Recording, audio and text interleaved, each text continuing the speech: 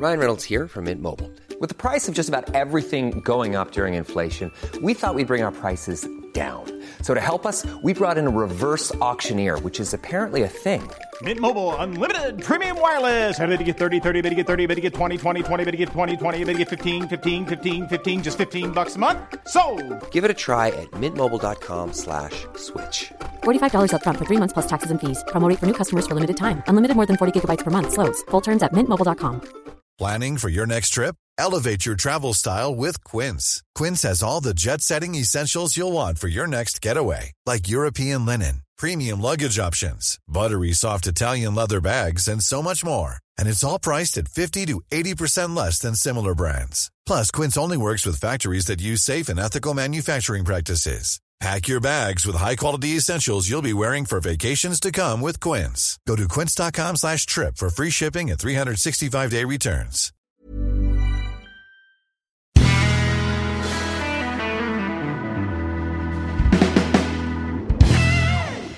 Welcome, everyone, to the Cultaholic Classic Raw Review. You see, whilst the other lads from Cultaholic are asking some big Royal Rumble-based questions like, who's in the Women's Rumble? Will Kenny Omega debut? Spoiler, of course not, don't be silly. We are back in our Ica Pro Power DeLorean in 1993, where we are chronologically critiquing, thanks OSW Review, the early days of Monday Night Raw and asking questions like, why are they on the show? And what? And really? And, oh, are you sure? And who be we? I be fake Geordie and radio presenter Tom Campbell. I be with the bear in the big blue bar cage, the head pen of Cultaholic, who has been writing so much this week that his hand has burned off. I ordered him via Amazon Prime a new hand, and the new hand came with a pencil, of which he used his new hand to crumple up and destroy, because he is the head pen. He uses a pen because he gets it right every time. Justin Henry is here in America. How you doing there, Tommy? It's all true. Everything I said just then is all true. Well, partially true. I did order a new hand. However, it is still sitting on the front step because it is very, very, very, very, very cold outside, and I do not want to open the door. Oh, it's cold here as well. It's the same, like, honestly, and the one thing I miss about being a fat lad, because I used to be much bigger than, I think, what would it be in American? I think I've lost about 35, maybe 40 pounds in the last year. And the one thing I miss about being a fat lad is I never got cold. And now the winter is set in the northeast. And, I'm having to wear gloves. I guess the natural layering was definitely a benefit, was it not? I know. I was like one of those big fat seals you see on you see on videos on Twitter. I started following this Twitter account called Chonky Animals. And I wish I was the seal that I keep seeing on Chonky Animals. It's basically a Twitter of videos of fat animals. That's how I spent my week, Justin. How has your week been? So say there is a Twitter for everything. My week was fine, other than the fact that it's pretty goddamn cold outside. If you Google real fast, Tommy, just do me a small favor here.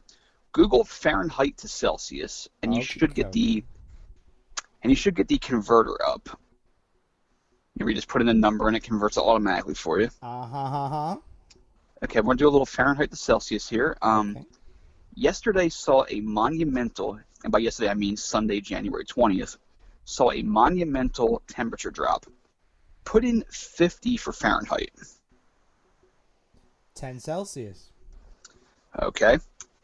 So that's how the day started, because we had a bit of precipitation on Saturday night, and we had that, where that humidity post-rain early Sunday morning.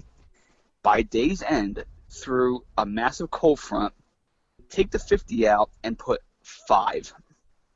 Ooh, minus 15 Celsius.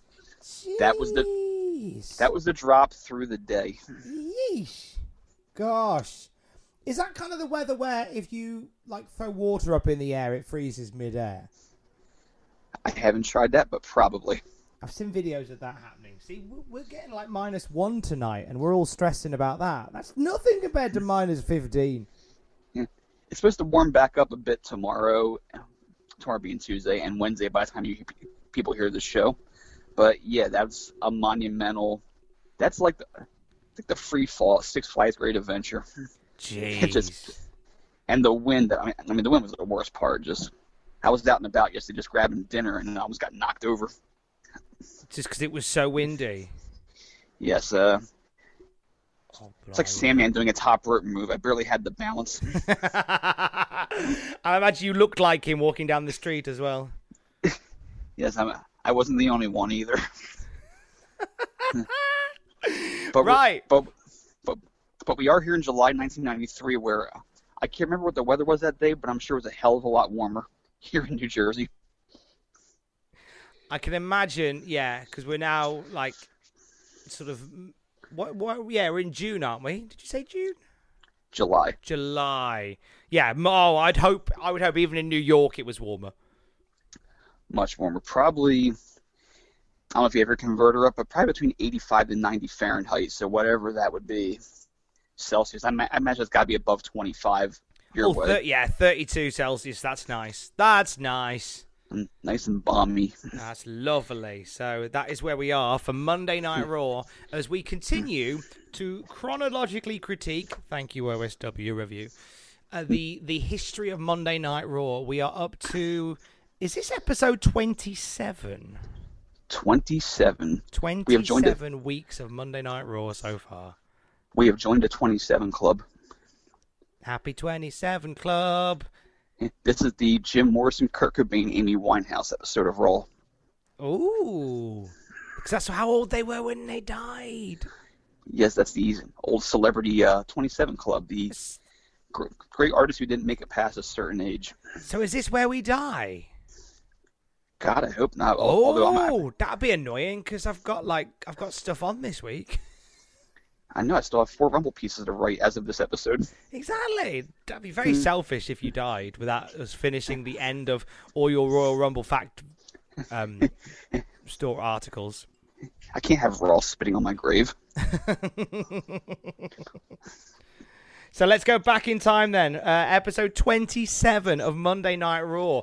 I loved the way it started. The way it started gave me a little bit of hope. Because I wasn't really paying too much attention because we watch this in our leisure time. Justin watches it whenever he does. I watch it when I do.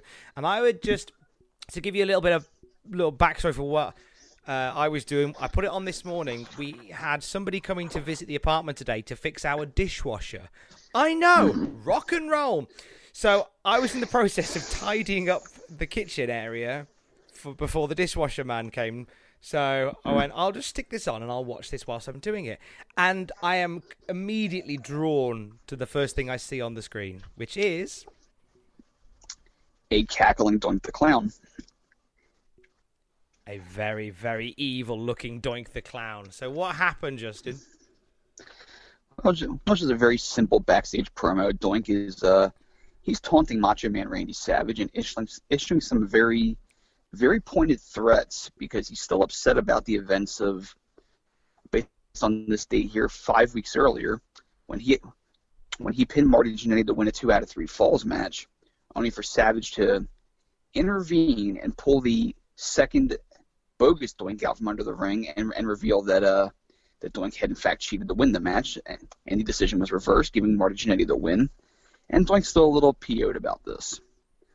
So he tells Randy Savage that he's got a little surprise for him, and then he gives us his most hearty Cesar Romero / Tim Curry laugh. Pure, beautiful evil from Doink the Clown. But why is he now suddenly bothered about it? Because this happened ages ago. Well, maybe he had an itinerary. You know, he's got dry cleaning, he's got a wedding to help plan. All of a sudden, oh yes, back to Randy Savage on the list. It's the busy season for clowns. Yes, it's like how Sideshow Bob had an itinerary. Threaten Bart, do laundry. Okay, so in this particular instance, Macho Man is Bart Simpson. I could see that. I John? could see that. If you can give us Doink stepping on a rake. There you go. Photoshop John. who photoshops some of the weird things we come up with. Photoshop John, there's your first one. Doink on a rake, easy to start with. It'd make it easier. Yeah. Thwack. Yeah. Somebody approached me yesterday. There was a friend of mine. It wasn't just a stranger. And said for the very first time that day, they realised that Kelsey Grammer played Sideshow Bob. And I blew their mind when I told them that David Hyde Pierce played Sideshow Bob's brother in an episode.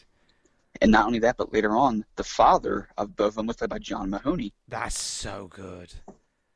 Got the whole family. Amazing scenes. So Doink the Clown has called out Savage to start Raw. Sadly, no Daphne or Roz, unfortunately. Oh. Mm-hmm. Daphne was a gem. She really is. But anywho. Not even Mancunian, by the way. She was from London. That accent was put on. Oh, she's a great actress. Quite often drifted into Yorkshire, which is always quite funny. Mm-hmm. Jane Lee should go down as one of the best secondary characters on any American sitcom ever. See, what you will learn, if this is your first time listening to the Cultaholic Classic Raw review, if myself and Justin spend a prolonged amount of time on something other than Raw, that means it was a bad episode of Raw. We may go on quite a few tangents tonight. Spoiler alert, this episode is essentially, it's a bookshelf. There are two awesome-looking Doink bookends on said bookshelf. And in between is a rotting bag of meat. Those two Doink bookends are holding up the rotten bag of meat. Your bookshelves are weird, mate. Yeah, I have books on mine. Well, I would have books on mine because that would be a good episode. This was the equivalent. It's like, why is there rotten meat on a bookshelf? I don't know. Why is this episode bad? I don't know. All hope was lost when the opening match had such potential. It was kind of in low gear for a while compared to these two standards because it's going to lead to a rather flat finish, although for storyline purposes. And the lead into said flat finish was kind of mind-numbing. Shall we cover this? Yes, I think we probably should. Yes, the sooner we get out of the way, the better. First, Vince points out that Stu and Helen Hart are up in the balcony. The great Stu Hart, one of the all-time great trainers, wrestlers, and overall badasses. Just based on the stories you've heard about him, he may have been the Canadian equivalent of Haku. But on this night, Stu and Helen Hart are perched up in the balcony of the Manhattan Center, and they look like Statler and Waldorf from the Muppets. Yes, it's Stu and Helen have been present for a lot of Brett's matches over the years, and really, it's really just there for Bobby Heenan to make jokes. He's made some great ones over the years, like SummerSlam '91 when they were there for Brett's Intercontinental title win. When Monty says, "Concerned look on the face of Stu and Helen," and Heenan goes, "You know why they're concerned? They snuck in. They're looking out for the usher." I mean, I think the thing is that every time Stu and Helen are there, you've got either a Bobby Heenan or a Jerry Lawler or somebody just taking pot shots at them. And the problem is, like, they can't retaliate. And it's not that they can't. It's just that they're just not with it. I just feel it feels a bit unfair. Well, I remember reading in Brett's book. It was around the time that he was feuding with Austin. So Austin made some derogatory remarks about Stu on the air about his wrinkled up old man down wrestling in his basement. And Brett said that Stu always took it in stride and as a sign of respect whenever a heel had to use him to get over.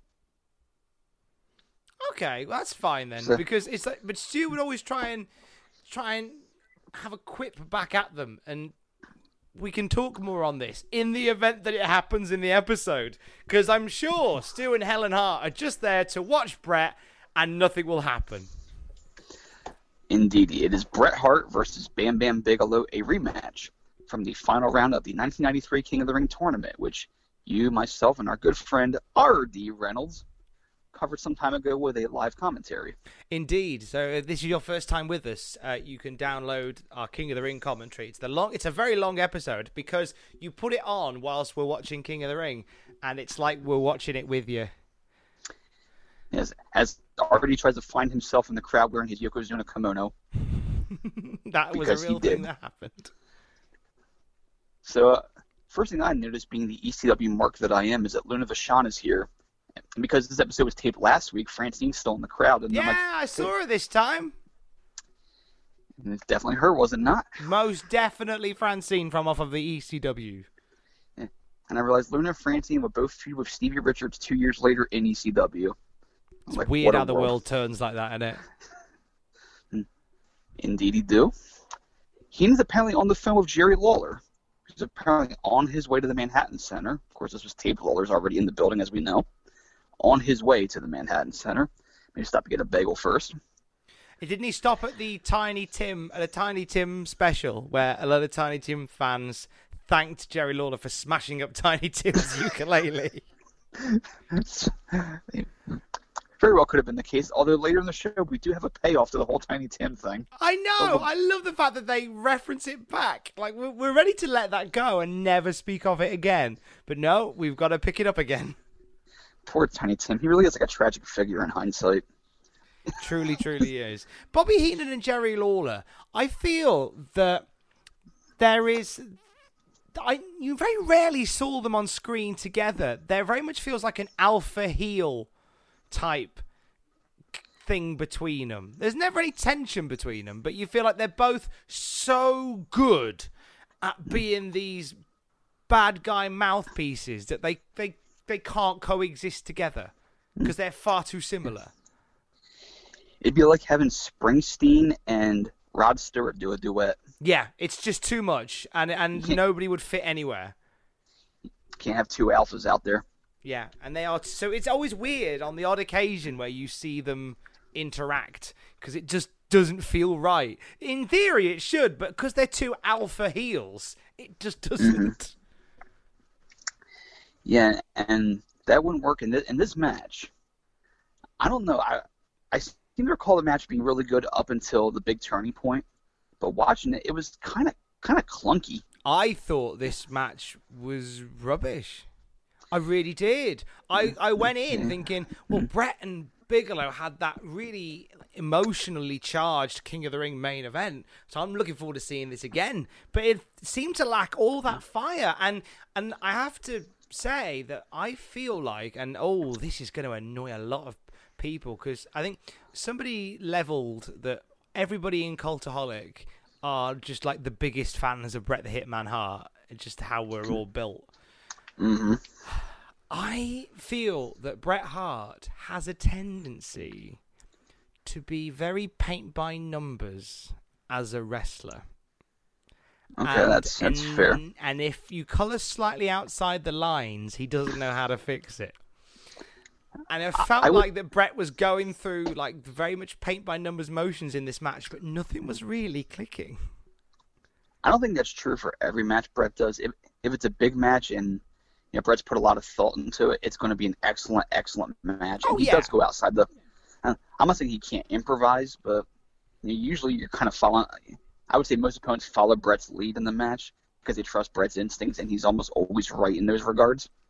I'd like to say, that I think that Bret Hart overall is still one of the greatest of all time, but there's moments like in this match where it's obvious that he just there's some matches like where he just goes through the motions, and you can really tell when he's going through the motions. Right. Well, in fairness, this match wasn't going to be a work of art anyway, because it was going to have a screwy finish that was going to dominate the rest of the match.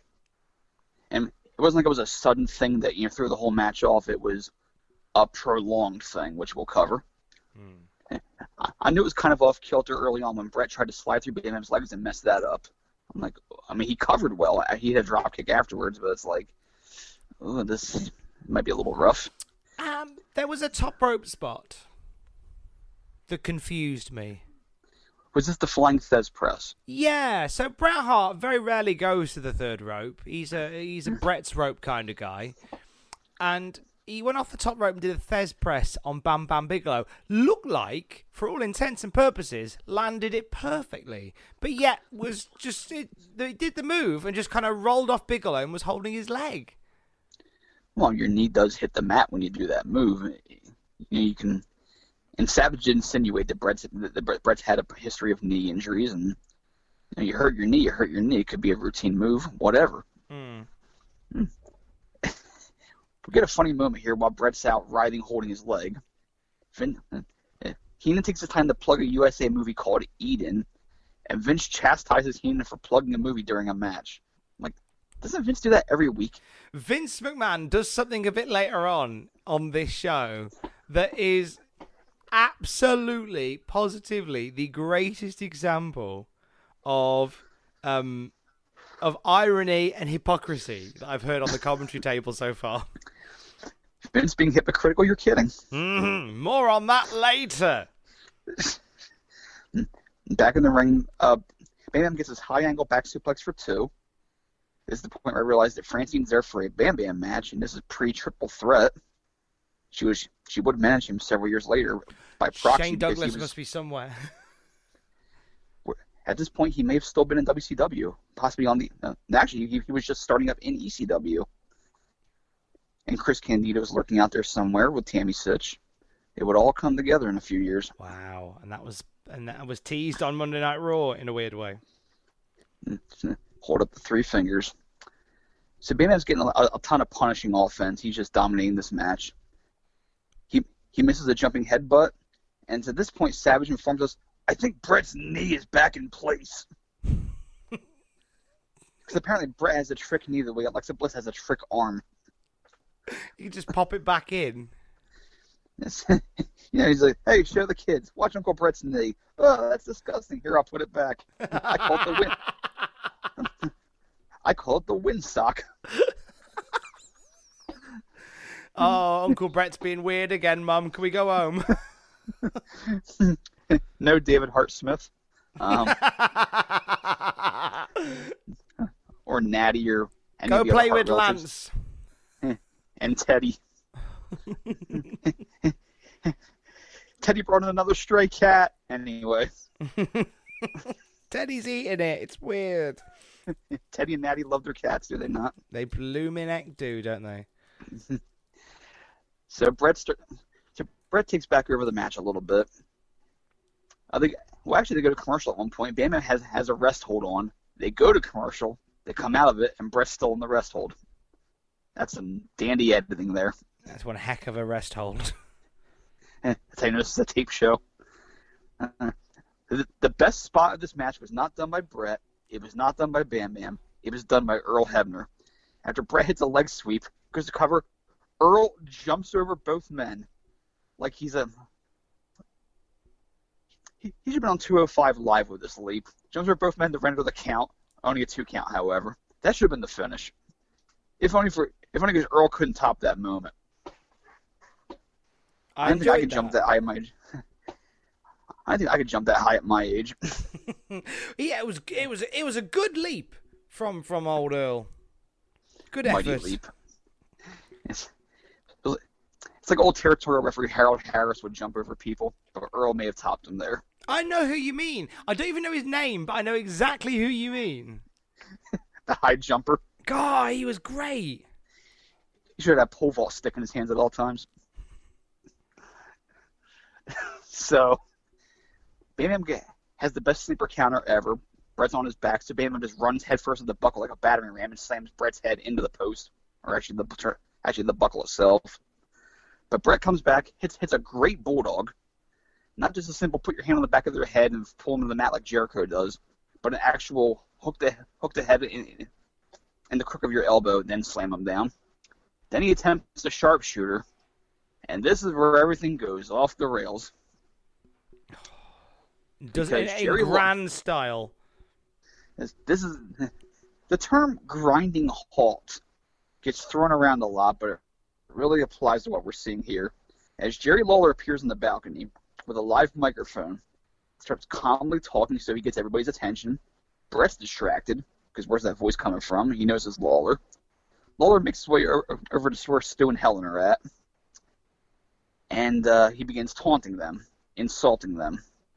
Stu tries to verbally taunt back, and Lawler just mocks the way he talks. The crowd is now focused entirely on what's happening up in the balcony. The match is now secondary. It slowed to a crawl like New York City traffic at 5 o'clock. It really did, because all the focus was up on the balcony, and I found I know what we were going for, and I get how this is building to a match between Jerry Lawler and Bret Hart. But I just found, for a second week in a row, Jerry Lawler was just lumbered with these with dueling mic partners who can't fight back. And and Stu Hart, I get it, right? Stu Hart, legit hard man. If I met Stu Hart, well, I won't because he's no longer with. But if I'd met Stu Hart while he was alive, he would break every bone in my body, and I would literally just be an eye on a stick. He would destroy me.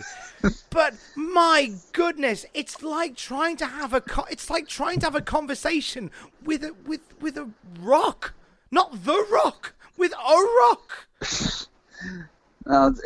Stu and Helen weren't known for their witty repartee. No, they are. Gee golly, were they? Jerry Lawler hitting him with zingers left, right, and centre, and then Stu Hart pulls the mic close and goes, "You're a fake king." Great. Cheers, man. Yeah. Lawler had one good line in here where he said that Stu and Helen produced more tragedies than Shakespeare. That was brilliant. Absolutely brilliant. But he was just hitting them with zingers, and it's no sport because they can't fight back. He gives them room to fight back, but they've got nothing. They're so ill prepared for Jerry Lawler just to come along and go, "State of you two, look at your lad down there, he's rubbish." And I felt like it went on too long. Oh, see, that's the point I was going to make here, because Bret does try to go after him at one point, but Bam Bam pulls him back in and keeps beating on him. And this is what I took away from it. I get so annoyed by the hackneyed distraction finish that we see today. Somebody's music plays, and the person who is the enemy of that person who has that music is stunned and stupefied and can't do anything, and they stare agape like a blow-up doll until they're rolled up and pinned. This is such a trope that this is actually part of WWE 2K19. Mm-hmm. That you can be playing the game and your rival's music hits in exhibition mode. The rival doesn't come out, but the music hits and you are wide open for a roll-up. See, I didn't realize that because when I bought the game, I turned the music off because that's just how I am. I find like the background music annoying on the game sometimes. Oh, no, there's no background music in when you're fighting, but so you're fine with that. During the actual game, there's no background music, but it's just obviously when a wrestler's music hits. Right. That's what I'm saying. I turn the music off so I don't hear the music of the intruder. So I'm like, why did my guy just freeze? I'm trying to punch my opponent, and it's like, oh, there's something going on in the background. Okay, there's a distraction coming. Like I didn't realize. I'm like. This stupid effing game. I'm throwing a controller down. Like, why is he not moving? My controller broken? But anyway, back on point here. We bitch a lot about that, about the distraction finishes and how hackneyed they are, how overdone they are. They're done way too much. But at least they're over in less than 20 seconds. This one, by and far, well, it was much longer than 20 seconds. It felt like 20 minutes. And it's going on, and Lawler's just slagging Stu and Helen. He's waiting for Bret to come after him so that he can run off into the night. And this match just goes on and on. And it's I don't want to hate a Bret Bam Bam match. I don't want to. They're two of my favorites from this era, but finally, the crowd's just taken out of this match completely. And Helen and Stu they can't hold up their end of this, unfortunately. It's just being honest here. Bret finally hits Bam Bam with a DDT. Then he goes and jumps the rail to go after Lawler. Lawler escapes. Bret takes intentional count-out loss. It was much longer than it needed to be. And the only good part in the aftermath is when Lawler's making his escape, and some skinny fan is jolling at him, walking alongside him, and the security dude just shoves him with one hand emphatically. It's like, get away. That was funny. That was devastatingly cheeky. I like that. But that should have happened 10 minutes before. This was the wrestling equivalent of the scene in the first Austin Powers when Austin and Elizabeth Hurley are in the in that golf cart and they're driving at the guard who goes, "No!" with his hand out, and they're going 3 miles an hour at him. That's what it is. It's just that. It's like, you know how it's going to end, and you're yelling, just get there. It's like, we see the finish line, just cross the line. Get there. Finish it. I mean, yeah, I get what they're going for. Lawler's, insulting his parents, so Bret has to defend their honor. You're mad at Lawler. You want Bret to kill him now. Even more so. So it did what it was supposed to do, but my God, it would take forever getting there. And that was that. Had Bret managed to get away from Bam Bam first time round, this would have been fine. It would have been better. Agree. But because Bam Bam pulled him back in and they wrestled pointlessly for another 10 minutes, it felt like 10 minutes. It was probably 3. Yes. I would say probably about 5, maybe even 6. But it was way too long, especially because the crowd is not even reacting to the match anymore. They're just watching Lawler verbally shellac Bret's parents. And they're just watching that. And Bret and Bam Bam are basically taking bumps for no reason at this point because no one's watching the match itself. The cameras aren't even focused on it. They're watching Lawler up in the balcony. And it's right idea, not the best execution. Onward we go to the SummerSlam report, sponsored by Chevy Trucks. Lex Luger likes his. Oh God! Oh yeah, that was a tedious little connection to Chevy, who are sponsoring SummerSlam. I wish so much that Bill Fralick had just shot that day and slammed Yoko intentionally, and then just made off with the truck. It's my truck. I won. I'd love that. There was a story. I can't remember who was involved. I read this on the Famous Wrestling Sleeves thread from 2004 about like scummy and shady things that have happened in wrestling over the years, which I'm sure most of the stuff is just BS and people made up just for humor purposes. But one of them was so funny, and I just thought of it. I think Ronnie Garvin was involved in the story. I could be totally wrong. But apparently he was in some territory, and there was a battle royal, and Garvin or whoever this was told the promoter who was in the match that he should put his boat up as the prize for the winner. Just to have a visual, like the winner gets this boat. Well, the guy won the match, so he wins the boat, and he tried to take the boat for himself. The guy says, well, no, it's just kayfabe, that's for a story. So they went to court, and because kayfabe was sworn back then, the person who owned the boat previously couldn't admit under oath that wrestling was fake. So he says, well, yeah, we had a match for the boat. Oh, so the boat's his then. Yes. Wow. The guy got the boat. I don't know. I don't want to attribute it to anyone. I probably should have said Ronnie Garvin's name there because it may not have been him. The story could be complete BS. But I want it to be real. I can believe it though. I can, because this is from a golden era where like heels and faces couldn't travel together in case they were spotted. I want it to be true also because that's the best thing I ever heard. I'm currently reading. I'm Sorry I Love You by Jim Smallman, which is the book Progress. on the history of wrestling, the guy from Progress. It's an incredible book. I love it. And he talks about the whole history of wrestling, and he talks about the plane crash, the one that featured Ric Flair. And other people, and I'm really sorry, but as we speak, the name of this chap escapes me. But obviously, this is the infamous story of a plane ride that a lot of wrestlers took in a private jet. Ryan Reynolds here from Mint Mobile. With the price of just about everything going up during inflation, we thought we'd bring our prices down. So to help us, we brought in a reverse auctioneer, which is apparently a thing. Mint Mobile Unlimited Premium Wireless. How to get 30, 30, bit to get 30, bit to get 20, 20, 20, bit to get 20, 20, bit to get 15, 15, 15, 15, just $15 a month? Sold! Give it a try at mintmobile.com/switch. $45 up front for 3 months plus taxes and fees. Promo rate for new customers for limited time. Unlimited more than 40 gigabytes per month. Slows full terms at mintmobile.com.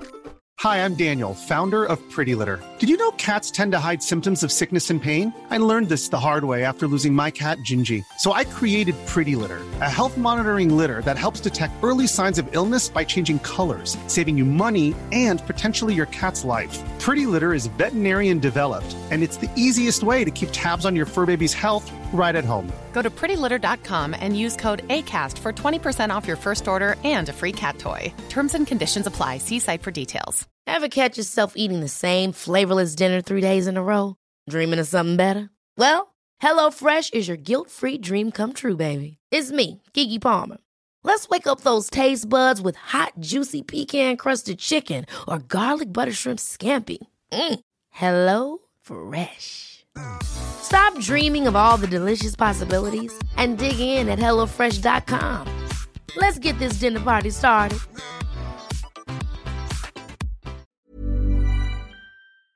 And the plane crashed, and several people tragically died, but there were others that survived. One of the guys on this plane was a babyface, and all the others were heels.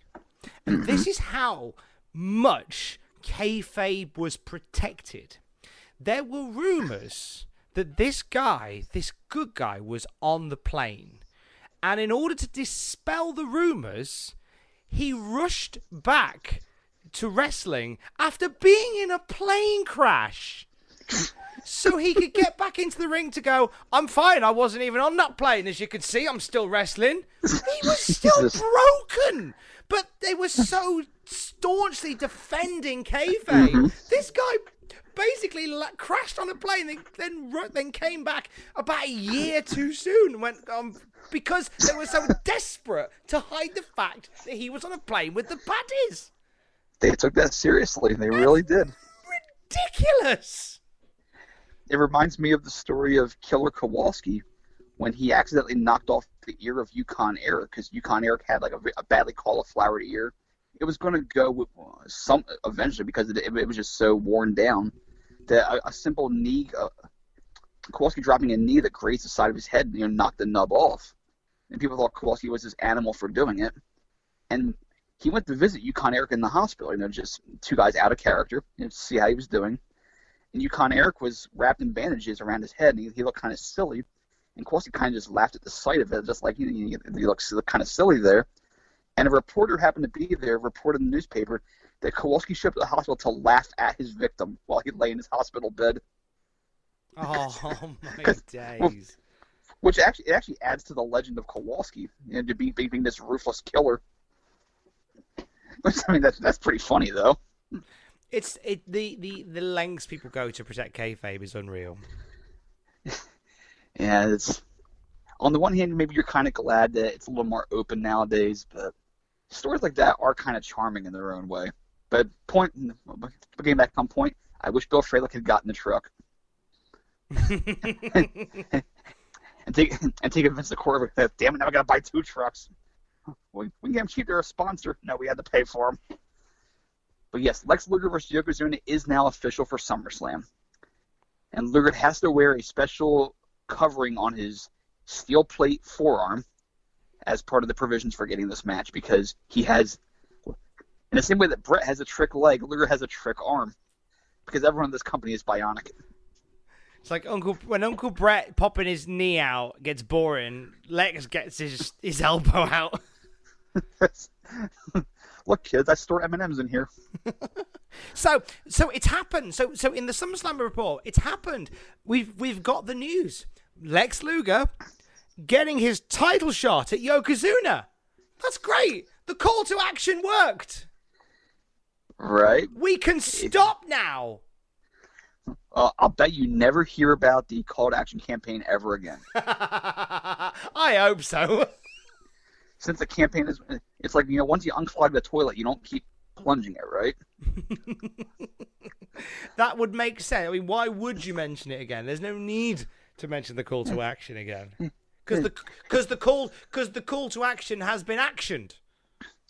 It's like if you're elected president, you know, you're not still campaigning 3 weeks later. You know, like, you're the president. That's it. It's like if you find a cure for a disease.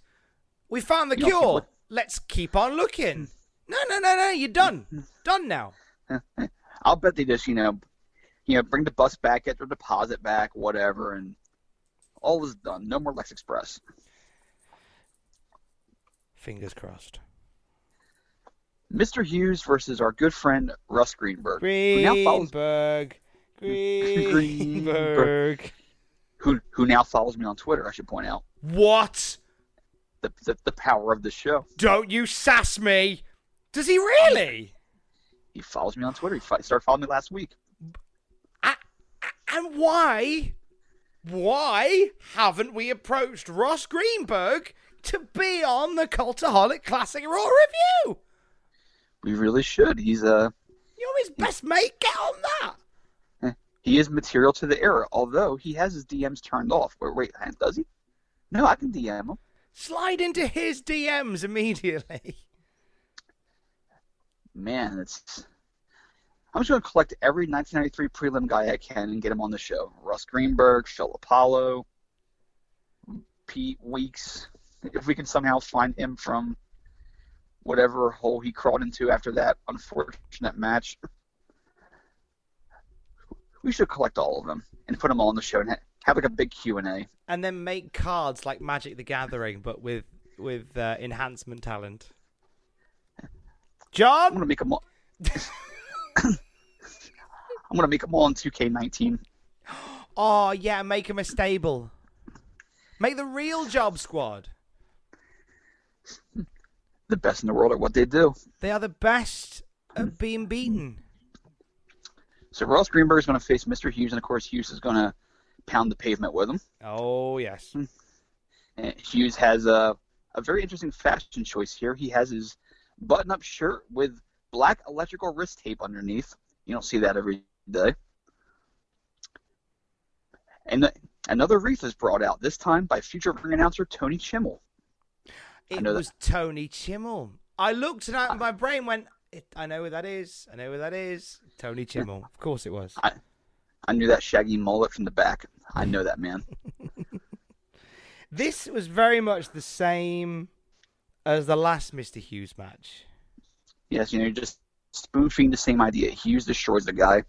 The black wreath is at ringside. Hughes is temporarily off-put by its presence. But really, he's focused on destroying the poor bastard at hand.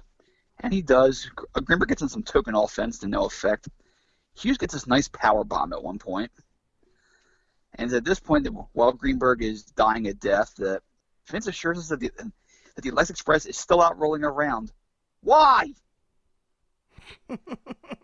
Why is he still campaigning? He got the match. That's it. Stop campaigning now.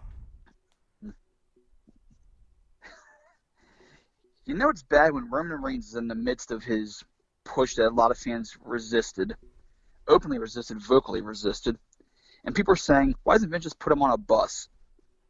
That's what the Lex Express, that's how that came off. That's its place in history, as a desperate attempt to get somebody over as Hulk Hogan Mark II. Let's put him on a bus and have him win fans over with public appearances. And the buses will be Americanized, red, white, and blue, USA, Mom's Apple Pie. And it didn't quite take.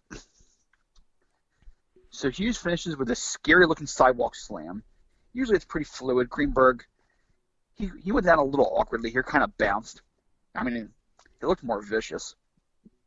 It was really high. Like, really got some decent hang time from Greenberg. It looked good in the sense that it looked brutal, and I mean that as a compliment. It's at this point that Vince gives us the first Raw mentions of WrestleMania the album. Oh, this is exciting. What a time. What a time that we live in. So as Mr. Hughes celebrates his victory, we get a little bit of bants about WrestleMania the album, which is But good. First, go on. But first, I have to get in Bobby Heenan's incredible joke here that he snuck in, and I don't think Vince got it first. I'm not sure you got it since you're from the UK there, but I'll be happy to explain it. As Mr. Hughes is eyeing this black wreath, Bobby Heenan notes that President Bill Clinton likes having flowers on his desk every morning. This is a reference to Jennifer Flowers. Correct. Yeah! 10 points! And Heenan even had to repeat the punchline as they faded out because he wasn't sure Vince got it. I'm like, that's a beautiful line. That was a winner. That was a winner. Well done, Bobby. Well done, Bobby. Very, very nice. The brain is the man. But yes, WrestleMania, the album, Tommy, it was produced in your country. Take it away. Oh, this is an album very close to my heart, Justin. WrestleMania, the album, it went to number 4 in the UK album charts. And I tell you what, you'd assume that it was just a wrestling album made by wrestling people. No. You had heavyweights of British music in the 90s behind this. You had, producing this album, Michael Stock and Pete Waterman. 2/3 of the world-renowned Stock, Aitken and Waterman, which is the 3 people who made the careers of Kylie Minogue, Jason Donovan, Bananarama, and everybody's favourite granddaddy of internet memes, Rick Astley. These are the people that built Rick Astley. So we have the people who built Never Gonna Give You Up, the people who built Cruel Summer, and the people who built The World's Most Beautiful Australian. And you know what? That's not even all. Because also working on this album was Simon Flippin' Cowell. Mm-hmm. From off of American Idol. Simon Cowell never has the right to criticize anybody ever again. It's unreal. Like this guy who so many people's hopes and dreams of becoming a musician like hang in the balance of. This is the guy that produced Hacksaw Jim Duggan's song on the WrestleMania album, which contains the lyrics "Ho USA, USA." If I had a time machine, and we actually could go back to like the mid 2000s in the Ico Pro powered DeLorean, I would gather a bunch of wrestling fans. I would go to the American Idol auditions in Philadelphia, and we would just sing songs from the WrestleMania album just to annoy Simon. Oh, could you? That'd be so good. I'm surprised no one's done that. That would be. What was the best song on that album?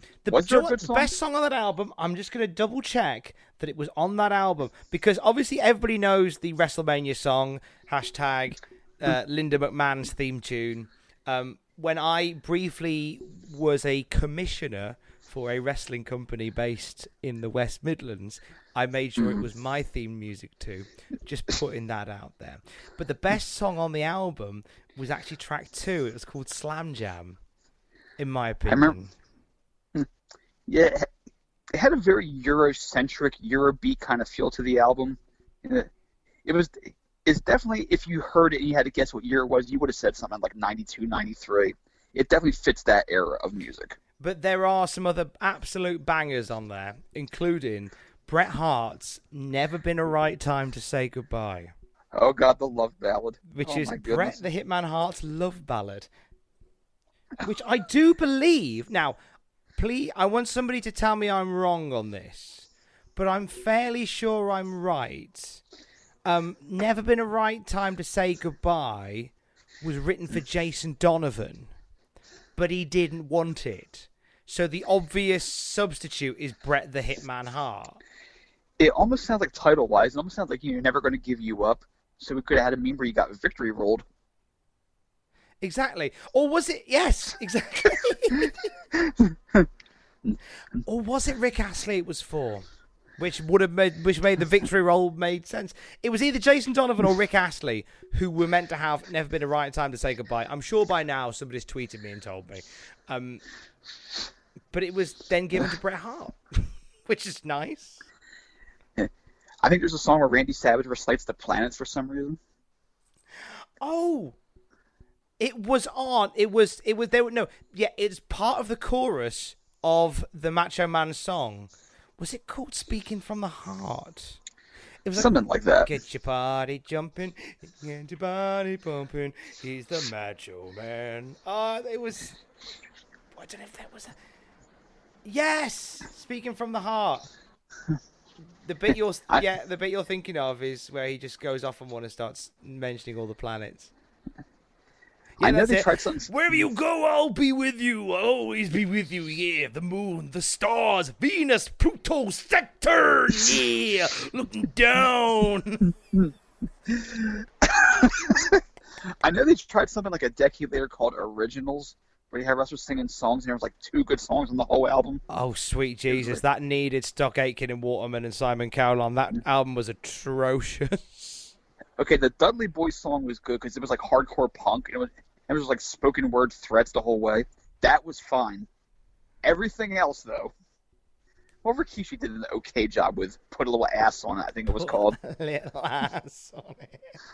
Well, I mean, Rikishi, it was tongue-in-cheek, pardon the pun, but yeah, that was fine. Everything else was like, okay, you people shouldn't be singing under any circumstances. But if you can find it, like there's clips of these songs on YouTube and stuff. Do listen to the WrestleMania album. Went to number 4 in the UK because we went through a real period where we struggled with like decent music, so that was always going to cut through. But I don't think it even charted in America. I think it bombed in America. No, we were happy with our Skid Row and Belle Biv DeVoe. You were topped up. You didn't need it. Yeah, we had our fill. Who else did we have? We had Counting Crows. We had Gin Blossoms. Who sang Me, Myself, and I? Was that De La Soul? I can't remember it now. De La Soul seems to ring a bell. Me, Myself, and I. Dun, dun, dun, dun, dun, something like that. Anyway. I do think that had the world been different, and I do believe that it was the release and the success of the WrestleMania album in the UK that eventually encouraged WWE to take a gamble on NXT UK. I think that was where the ball started rolling. It's like, we have a market here. There's a market here, and in roughly 20 years' time, we will launch a promotion in the UK. I think we need to have Pete Dunne sing a song for an album. I like to hurt people. I like to hurt people. Break your fingers. I like to hurt people. I want to see some very cheery, very flowery producers like no Pete, like higher with more energy, and Pete just stare him down. Give it more energy. I am giving it more energy. Before Pete gives him ligature marks around his own neck with his tongue, his own tongue. Incidentally, I do find, and I can say this because I'm from the West Midlands, so I'm allowed to say this. I find hearing the Birmingham accent on American wrestling sometimes quite jarring. When you hear him going, Ricochet, I'm going to beat you for the North American Championship. It's a bit jarring. I can't comment on that. I don't know about dialects all that well.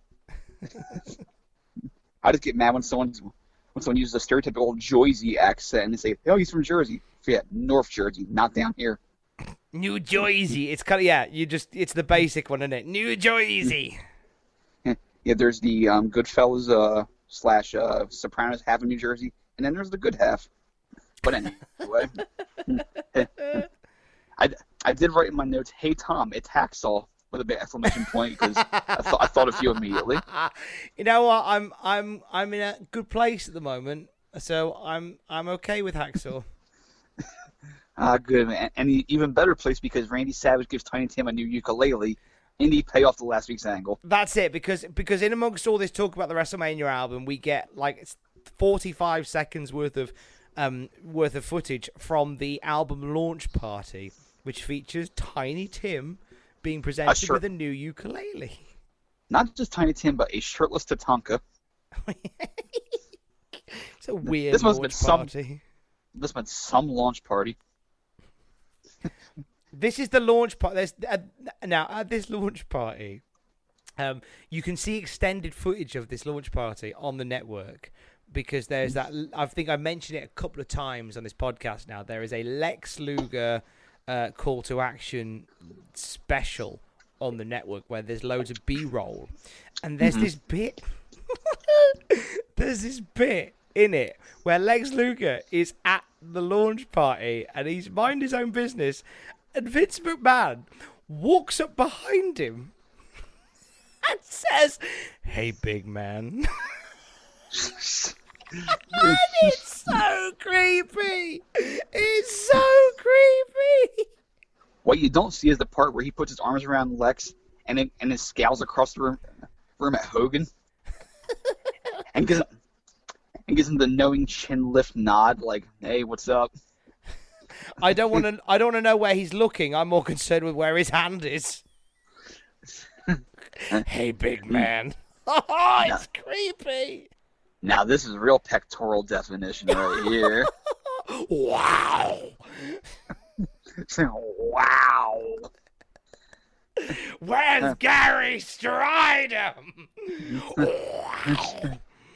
Okay, enough fun. Back to the wrestling.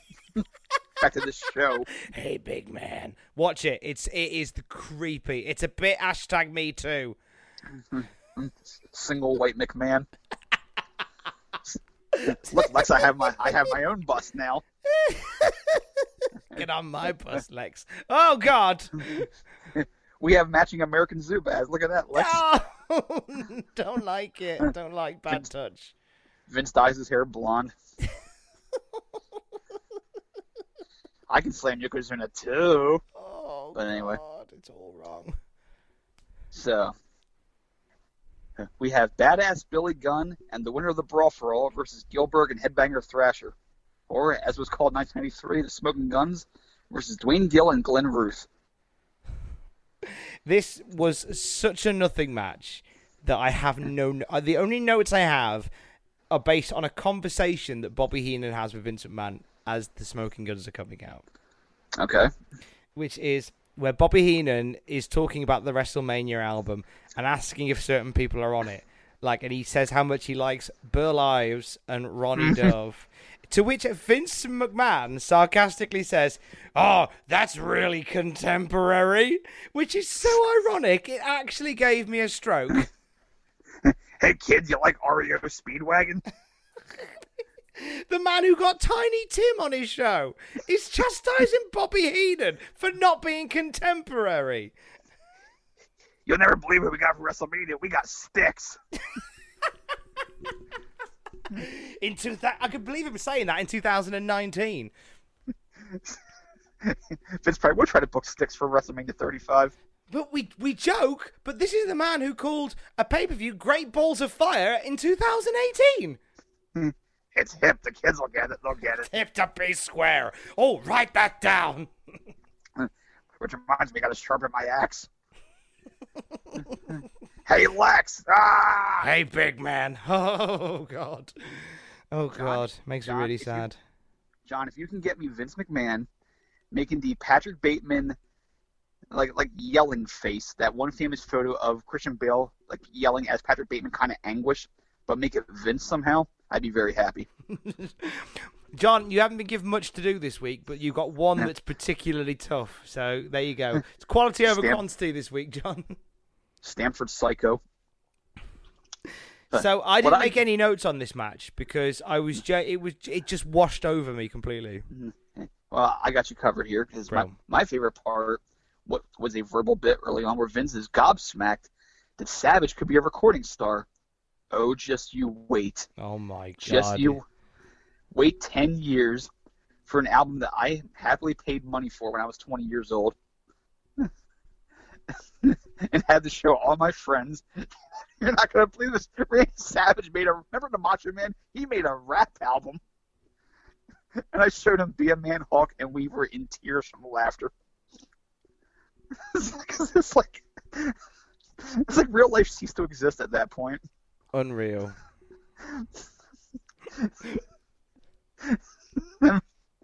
It was something. Randy Savage rapping. I mean, God bless you, Randy Savage. But this match is it's just there, and like the Lawler bit from earlier, it just went on. Like, okay, yeah, he should have some pretty good double team moves of smoking guns, but it's like, hit 2 of them and then do your finish. They hit like 40 of them. Yeah. And Glenn Ruth, the future headbanger Thrasher, who's wearing flowery trunks here, he takes the brunt of the beating. He gets finished with the same move they beat him with back in May, which is the backdrop into a pile driver, which was much smoother than last time. They lost the crowd about halfway through. Heenan's just amusing himself with jokes at this point because it's a nothing match, as noted.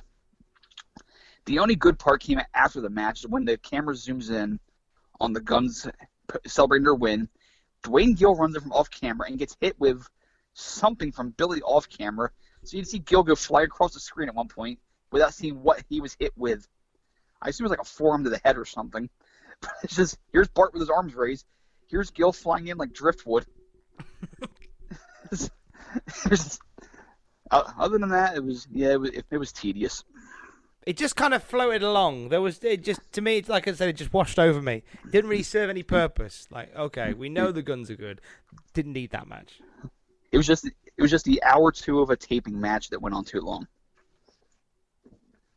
So now we come to a vignette for someone who's apparently already debuted, because we have match footage here. But it's someone who will have some big implications for future storylines. From Helsinki, Finland, the former Tony Holm, it is Ludwig Borga. We welcome in, we usher in the Ludwig Borga era of WWF's new generation. For those of you who have never seen Ludwig Borga, picture if Brock Lesnar was shorter, more sturdily built instead of muscular, and was a boxer.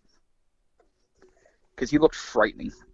He was an intimidating presence. He really was. And it was something a bit different when Ludwig Borga turned up. And even from this vignette, which shows clips from episodes of Superstars, where he's just pummeling people like stiff clotheslines and drops and stuff. And it's the whole premise is he's just here to fight, and he's here to teach respect for Finland to Americans. And it was quite different to a lot of other characters that have turned up. It wasn't any wacky gimmickiness. It was just, here's a guy, he's going to kick your head in, he's from Finland. He was like the Finnish Finn Lee, kind of, minus the shillelagh. Finn Lee? I guess his arm was the shillelagh, based on how hard he hit people. And as Tony Holm, he would go on to have quite an interesting career in politics over in Finland. I can't remember what it was like a Senate seat, or I can't remember what he was over there, but he held public office. He did indeed. There's an amazing thing he did during a radio interview that caused a lot of issues in his political career. And I'm going to read this from Wikipedia. The day after the elections in Finland, Tony Holm referred to President Tarja Halonen as a lesbian in a radio interview. Holm stated that if a lesbian can be president of Finland and he can be a member of parliament, anything seems possible. There was a huge uproar ensued as President Tarja Halonen wasn't a lesbian. Well, that's a problem. He later apologised, stating he was sorry that the statement had been interpreted as an insult, and he had been under the genuine impression that Halonen was a lesbian. Well, that's almost defensible. I mean, he wasn't demeaning her. I think. Yeah. No, he thought he was doing right, but he just assumed that she was a lesbian. Yeah, it's like, oh, I'm sorry, I just thought you were. It sounds. I can see why that'd be a problem, but. So he was quite a controversial figure as a member of Finnish Parliament. But Justin, I'm not sure if you were aware, but Ludwig Borga once fought in the UFC. Really? In May of 1997 at UFC 13 in Augusta, Georgia, he lost via rear naked choke in 56 seconds to Randy Couture. Oh, plucky young Randy Couture. Who, 11 and a half years later, would lose the heavyweight title to Brock Lesnar. Would you look at that? So there's 2 degrees of separation between Brock Lesnar and Ludwig Borga, and it involves one of the stars of the Expendables movies. That is incredible. So Ludwig Borga's... So who would win then? Brock Lesnar at his prime and Ludwig Borga at his prime? Well, obviously Brock Lesnar. But it'd be a fun fight to watch. I think even the shambling corpse of Brock Lesnar could probably beat most people. Justin, what do you know about Finland? I know it's overseas. Excellent. That's about right. It's certainly overseas. We're going to find out now in a little game I've invented called Finish or False. Finish or false. I've got some wacky facts that are either about Finland or another country. And you got to tell me whether they are Finnish or false. Go for it. Finland is the home of the World Wife Carrying Championships. I'm going to say false. That is actually Finnish. World Wife Carrying Championships? Takes place every July in Sonkajärvi. If I've pronounced that wrong, I apologize. Where you have to carry your wife over an extreme obstacle course. People come from all over the world to take part, the furthest being from Australia. You know, given all the couples in WWE that are like actual married couples, they should do a version of that just to see how it turns out. I think there's some mileage in that. The network needs filling up with stuff. My money's on Ray Rowe and Sarah Logan. Oh, nice. Yeah, because he's a strong boy. He's a big, strong boy. I mean, he could have married Jabba the Hutt. He'd probably still win. Wait, what's this? Brock and Sable have entered. Oh, that changed my bet. That's it. We're done. In Finland, the middle finger is illegal and can result in a letter from the police and a fine. I'm going to say false. That is false. That is actually in Germany. Are you serious? In some parts of Germany, flipping the bird in public is a no-no. Wait. Of all places. I know. Never mind. I'm not going any further into that. Good answer. I have half German blood, and it's like, you know, we're kind of a decadent people, are we not? Anyway. It's more a driving thing. If you're seen flipping the bird while driving, you can actually be in a lot of trouble. I would have gotten a lot of letters based on the number of fingers I've given to poor drivers over the years, because I have at least minor road rage, and that's probably putting it mildly. And finally, there are no payphones in Finland. I'm going to say Finnish. That is indeed Finnish. That is true. You will not find a single payphone within the territory of Finland, which is funny when you consider that that's where Nokia comes from. Huh. That is actually very interesting. See, this show is educational. See, now you've learned a thing. I learned a few things today. And also, America has payphones, but none of them are functional. They are now wonderful toilets for drunk people and songs by Maroon 5. Yes, they are strictly ornamental at this point in time. Most are now, though. Mind you, Newcastle, I would say, has had their payphones upgraded recently, and this is brilliant. So there's payphones with USB charge ports in them. So if you don't want to use the payphone, but you need to charge your phone, you can charge your phone. Sounds practical. Love that. 10,000 points. You brought the payphone back. I'm very proud. So we have a nice little deft segue here from Vince, who talked about how Borger's not a big fan of America. Apparently a lot of heels in this company aren't anymore. Waiting for Jerry Lawler to go on a communist tirade while praising Mother Russia, even though the Soviet Union fell 2 years earlier. As we jump into a pre-recorded sit-down interview with Lex Luger. Yeah, we've just had a lot of anti-American sentiment, so we need a all-American palate cleanser. And boy, do we get one!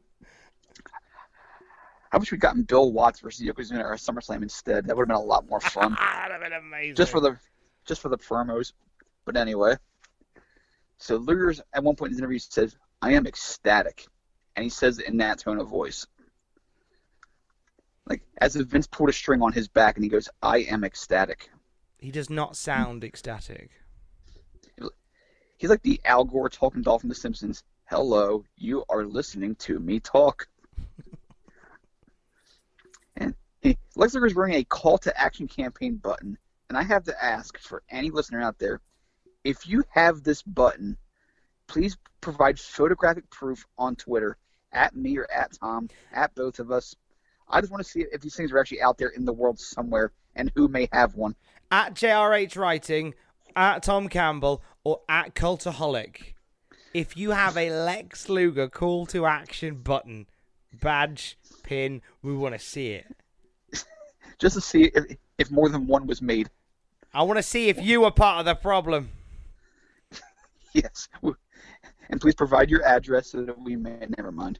So we can burn your house down. Vince makes sure to note in his ill-fitting jacket that the Lex Express has created such excitement.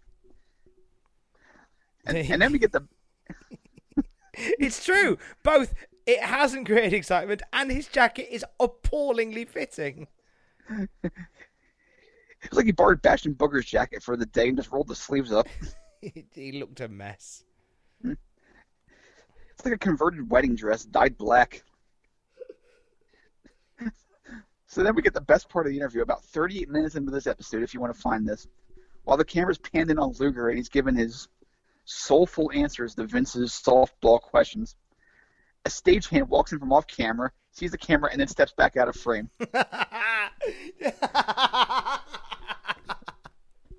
It's a lovely moment. It's a bit like that moment when Hawk walked in whilst Vader was being interviewed at the Royal Rumble and just immediately backs out of the shot. While staring bug-eyed at the camera. All that was missing here was the pie plate UFOs from Plane 9 from Outer Space. It would have made it 1,000 times better. We got to look at some of the campaign stops, and that's that. Because Vince just basically asked him, like, we want to get to know Lex Luger on a personal level. Like, who's your favorite of the banana splits? Was it Flegel?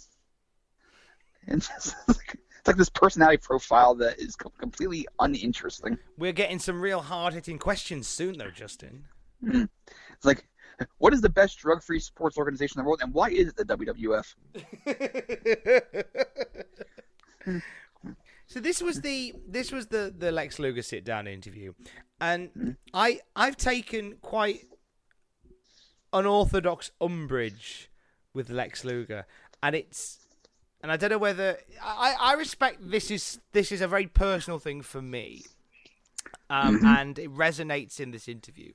Lex Luger talks a lot about the amazing turnout for the campaign and all the people that came out to see him and see the Lex Express and be a part of the call for action. At no point does he thank anybody. And my biggest pet peeve as a human being is people who don't say thank you. I have worked with people in many industries. If I say to somebody, that was great what you did, that was really cool what you did, the least I expect is for them to say, oh, thank you. But I've worked with people where I've gone, hey, that was really good what you did. And they go, yeah, it was. No. And honestly, I'm a pretty passive guy, Justin, and I'm pretty easy to get on with. I'm a fun-loving moron. But my goodness, I hate when people don't say thank you. And I think all Lex Luger needed to do was thank people for coming out to see his stupid bus and hang around. Like, all he had to do was say thank you. Thank you to everyone who came out. Because of you, what will soon be known as the WWF Universe, because of you coming out and supporting the call to action, I have got this title match with Yokozuna. Thank you for making it happen. I will not let you down at SummerSlam. That's what we needed from Luger. We didn't get that. We got, like you said, this pull string puppet going, oh, I'm happy with that. Thanks. Moron. I hate Luger now more than I did before. Are you saying that if he had said thank you and showed a bit of graciousness, that you would have forgiven the fact that he has all the charisma of a plane crash survivor? I would have. He'd have rushed back to work quicker. Now he's a goodie. That's a callback. Do you know what? I'd have not forgotten it, but I'd have certainly forgiven it.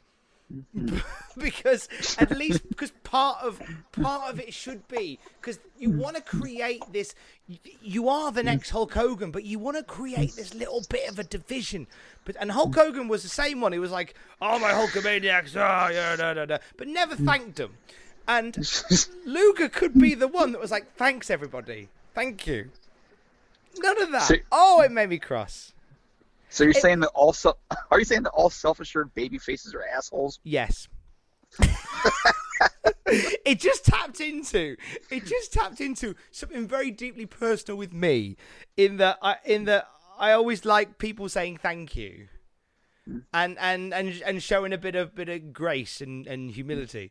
And I think because the industries I've worked in, mainly radio, you do come across some wonderful human beings, and some of my bestest friends I've met doing wrestling, doing radio, some of my bestest friends I've met that way. But I've also met some real characters with no humility and no sort of self-awareness of that, where I'll go, "Hey, that was good what you did," and they go, "Yeah, it was."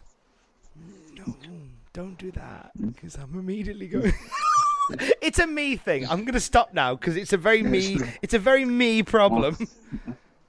Well, Tommaso, you know who's never let us down? Who is our hero? Doink the Clown. Oh, Doink came to the rescue of this episode, did he not? He was indeed the glistening bookends that held up the rotting carcass. God bless Doink the Clown and Phil Apollo in your main event for Monday Night Raw. We get a bit before the match where Doink tries to intimidate Themis Clarides, the rather attractive ring girl turned congresswoman. Although she kind of just smiles it off because she's in a different world. I can't blame her, even though it was Doink she brushed off. Apollo is wearing Dina Bravo's sky blue trunks for some reason. Yeah, he looked a bit Bravo-esque. Yeah, because it wasn't that good of a match. Oh! Although the best spot match is Doink hitting the AA. That was brilliant. And Doink was John Cena before John Cena. John Cena, oh, what a guy. And it's true because as a heel, he was awesome. As a babyface, people stopped liking him. He carried the company. He carried the show on his shoulders the same way he carried Phil Apollo this week. And boy, did he put him down hard. Oh, jeepers. Doink keeps glaring at Savage, waiting for the red balloon to float by. You'll float too, Randy.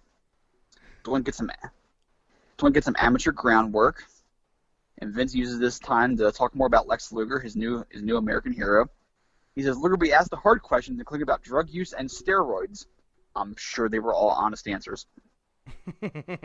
I'm sure they were very, very honest. It's at this point, Doink goes up top, hits the whoopee cushion, the flying sit-down splash, finishes the match, and he keeps staring Savage down. We go to commercial, and we're back, and Doink is still out there. He's got the microphone. It's at this point that I notice in the crowd, Linda McMahon is sitting behind Randy Savage. Is she? Look it up, man. She was sitting right there. I did not spot that.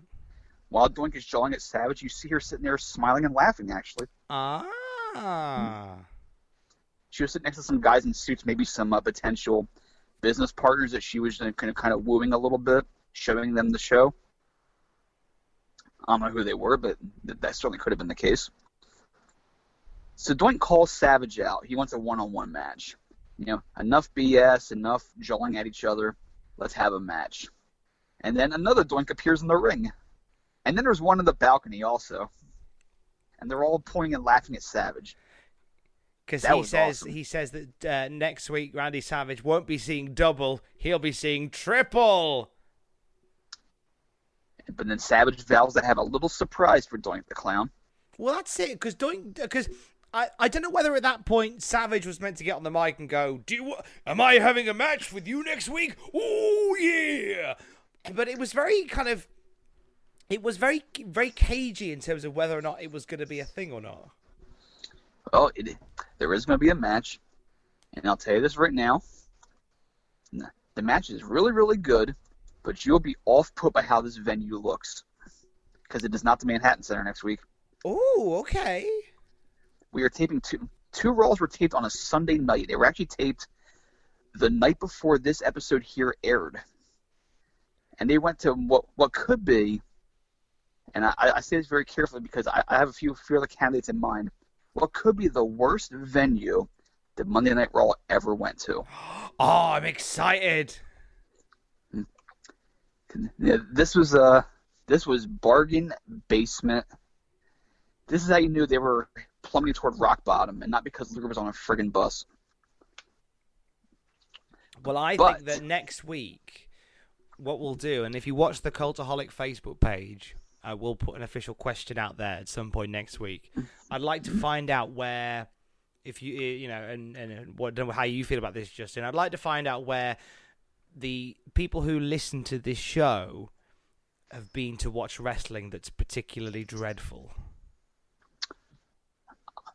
I'd love to hear that, sure. I'd like to hear some stories of really bad wrestling venues that you've been to.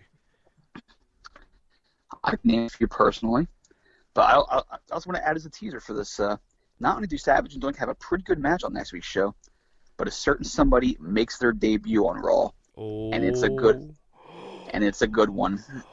See, I'm more excited about next week's Raw than I have been about this week's.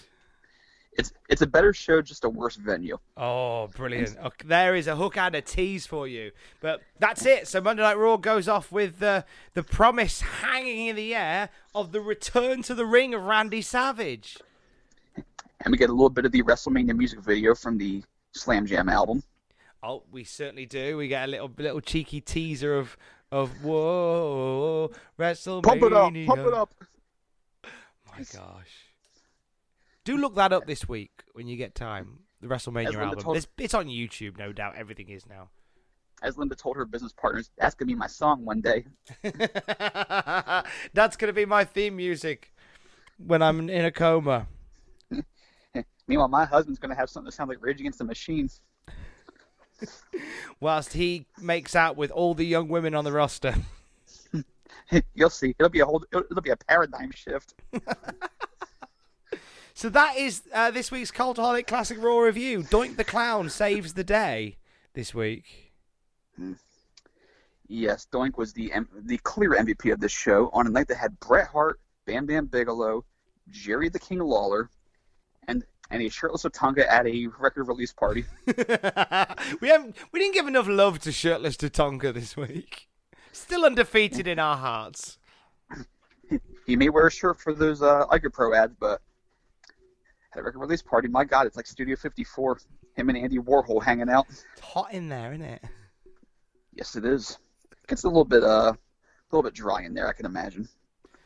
So next week we'll pick this up. We'll go to the worst venue in the history of Monday Night Raw, and we will watch Randy Savage and Doink the Clown and a debutant in the WWF. In the time between now and then, if you fancy having a chat with Justin Henry, just tell him what you're up to at JRH Rising. He loves just receiving little bits of admin from your life in tweet form. And I'll tell you what, Tom cannot get enough Hacksaw Jim Duggan photos. So if you want to go on Twitter at Tom Campbell and to send him drawings of Hacksaw, things that you've done on MS Paint or Photoshop, anything at all. They're just chicken scratch drawings on a notepad that you photographed or scanned. Just send them to him. He can't have enough Hacksaw in his life. He loves the big bearded guy. You know what? You know what? Not even mad. Not even going to stop that. Yeah, you've had this coming for a long time. At JRH Writing on Twitter, that is Justin Henry. I am at Tom Campbell on Twitter. We are at Cultaholic. We don't need the call to action because the action has been called. Love you, bye.